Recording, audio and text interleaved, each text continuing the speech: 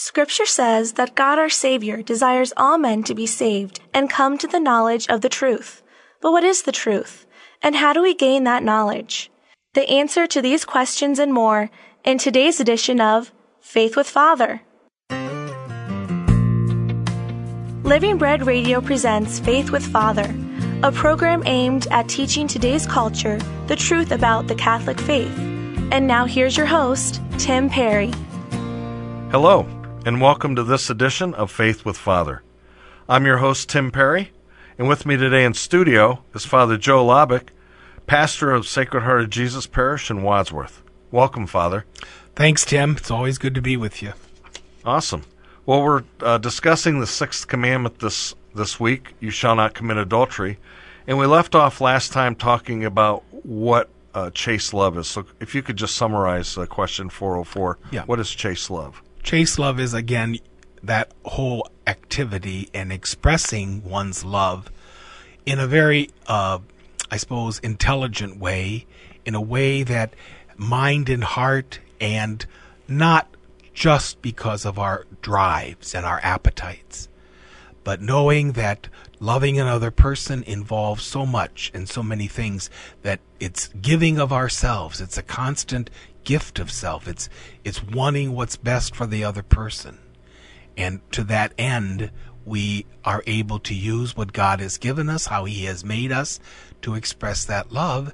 And in the context of marriage between a man and a woman, a husband and wife, there is always the openness to new life, to the bringing children into the world. So 406 asks, does everybody have to be chaste, even married people? Yes, as I said, they do. We are all called to live chaste lives. You know, even in the context of marriage, it isn't something that anybody has a right to. A husband, they used to talk about that a lot, that the woman owes the marriage debt to the man. The marriage debt being, doing what he wants and what he wants of her. Doesn't have anything to do with the sacrament of marriage or the theology of the sacrament or anything that God even has revealed. But chastity requires us, a man and woman, to live together in love and be able to express that love through marital intercourse in a way that is pleasing to God. It's not something that can be demanded, but it's something that has to be very mutual.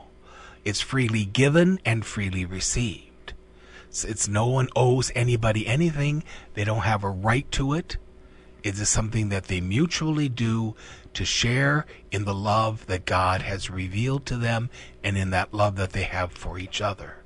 So that's very, very important. Again, even in a marriage, you never know when you might have to go without that luxury or using that gift for health reasons, whether it's physical or emotional, mental health, whether there's something that separates you in distance and time or whatever.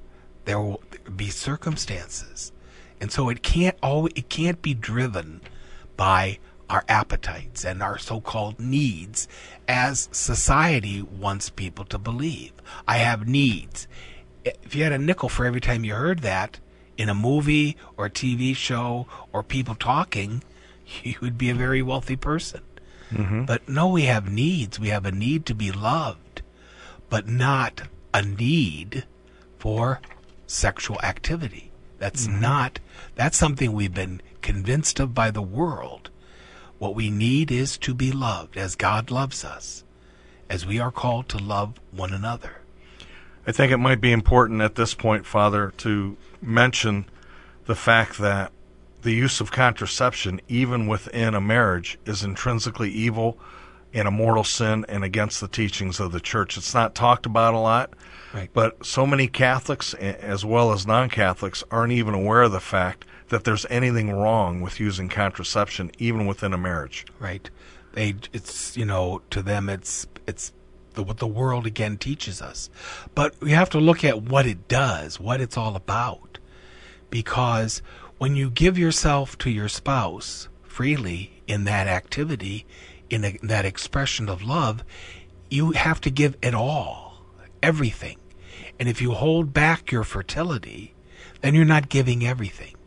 If you're controlling that, which is something that a man and woman have a right to express that way, and in doing so they become co-creators with God.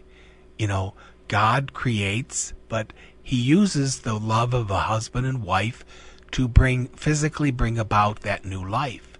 And so they have to work together. And if we're going to take that away from God and say, no, you don't have any part in this, this is just up to us, then we're denying God too. We're saying, you're not the center of my life. You're not the one true God that I am supposed to worship and adore. I'll tell you what I'm going to do and what I'm not going to do. And so the contraceptive mentality comes into play. And again, on the other side of that, a lot of those things, birth control pills, IUDs, diaphragms, things like that, are also, many of them, abortifacients. So that conception actually occurs, and then there's a spontaneous abortion, and that man and woman never even know that they conceived a child. Mm-hmm. But that still happens. There was life there. So that's another thing that we have to be careful of. And God in the church has no problem with people, husbands and wives, planning their family. That's why God created us the way he did. He created the woman so that she is fertile only a few days out of the month. And we're allowed to use that knowledge, the way God created us, in order to plan a family. There's what they call natural family planning. That we can use what God created within each and every one of us in order to plan our families. Mm-hmm. So 407 asks, Father, why is the church against premarital sexual relations? Again, it takes it out of the context of marriage. In marriage, a man and woman come together and they are one in the Lord. They make a commitment to each other. They make a public profession of their love, real love, not just romantic love. And in that context, then, they are giving themselves to each other physically and with an openness to new life. An unmarried couple doesn't want any of that. There's no commitment. They want to be able to walk if they want, next week, next month, whatever. They're definitely not open to children. They don't have time for that. That's not what their life is about at that time, not being married. Mm-hmm. And so, it just is, again, it's taking away from God what he designed and he planned and saying, now we're going to change this and make it the way we want it. And we don't have that. We don't have that right, because that's how things get messed up. That's what Adam and Eve thought. That's why they took the fruit and they ate it, because the devil told them, you will be like God, and then you decide for yourself what's right and what's wrong. Mm-hmm. You don't have to listen to God. You can figure it out yourself. And that's what the world continues to tell us, mm-hmm. that we can do it on our own. We don't need God. We have the right to decide what's right and wrong for me. And that's ultimately what sin is. Sin is doing what I want without any regard to what God wants. Exactly, yes, it is. And basically turning away from God. So 408 asks, how can you live as a young Christian if you're living in a premarital relationship or have already had premarital relations? Well, it's like anything. We can change, we can grow, we can become enlightened by the grace of God. And no matter what we've done in the past, we can start doing what's right and good and become what God created us to be. That's how his grace works. That's why the sacrament of reconciliation is so beneficial. If people would use it, it could really help them to understand their relationship with God, help them to grow into the person that God created them to be. So, mm-hmm. Question 409 asks, is masturbation an offense against love? Yes, because it turns this gift in on itself. Our sexuality and the gift of sexuality is not something meant to give me pleasure. That's not what it's for. It's a gift that we give to the person that we're married to.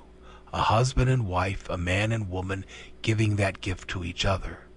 When we just do it ourselves, again, it becomes very selfish, and it really is all about me again. Just me making myself happy, giving myself pleasure, and not caring. That's not what that gift was for. That's not what God made it for. Like so many other things in our world, when we just think about ourselves, we get into trouble. It breeds a whole mentality of selfishness and self-centeredness. Mm-hmm. It's not just confined to that aspect of our life. It spills over into our other relationships, into our whole way of thinking and being. So that's why it's not a good thing. That's absolutely a very selfish thing to do. That's kind of the definition of a pagan. A pagan is one who seeks only pleasure and avoidance of pain, as opposed to the Christian who strives to follow Christ and do what's pleasing to God. Exactly, yes. 410 asks in the UCAT, what is meant by fornication? As it said, fornication is, again, we understand it to be what that sexual activity outside of marriage, between people who are not married to each other, not married to anybody, and they still engage in what God made a very sacred expression of love between two married people. A husband and wife, a man and woman who have come together in the sacrament of marriage. You can't, when you take it out of that context, the act of sexual intercourse, marital intercourse, is all about uniting that couple into a deeper and more profound love, and at the same time, as I said, being open to bringing children into the world. So it is both unitive and procreative, and you can't separate those two things. That's what Blessed Paul VI taught us in Humanae Vitae. You can't separate those things, but that's what the world insists on doing. Mm-hmm. And that's what a lot of people have gone along with. And it's not producing any good fruit. Just mm-hmm. look around. Don't you think that Satan and his minions are manipulating the media in all its forms? Oh, yeah. To constantly bombard us with this it's definitely mentality. We deserve it. We should have it. Right. He is definitely present there. And these people have allowed him and that way of thinking to, for whatever reason, which I just can't understand, because it's so evident that if they just have to look around the world and see that what is going on is not producing goodness. So you'd think you'd look for another way, but they're just so steeped in that, and they just keep going down that road. Mm-hmm. We've been listening to Father Joe Labick on the Sixth Commandment. Father, could we have your blessing before we go today? May the blessings of Almighty God, the Father, Son, and Holy Spirit descend upon you and remain with you forever. Amen. Amen. Don't forget about the Living Bread Radio app for your Apple or Android device. It's available for free at the iTunes Store or Google Play Store. Just look for Living Bread Radio. Until next time, this has been Tim Perry for Faith with Father. God bless you. This has been Faith with Father, a production of Living Bread Radio in Canton, Ohio. For an audio archive of this program, log on to livingbreadradio.com and click on Faith with Father.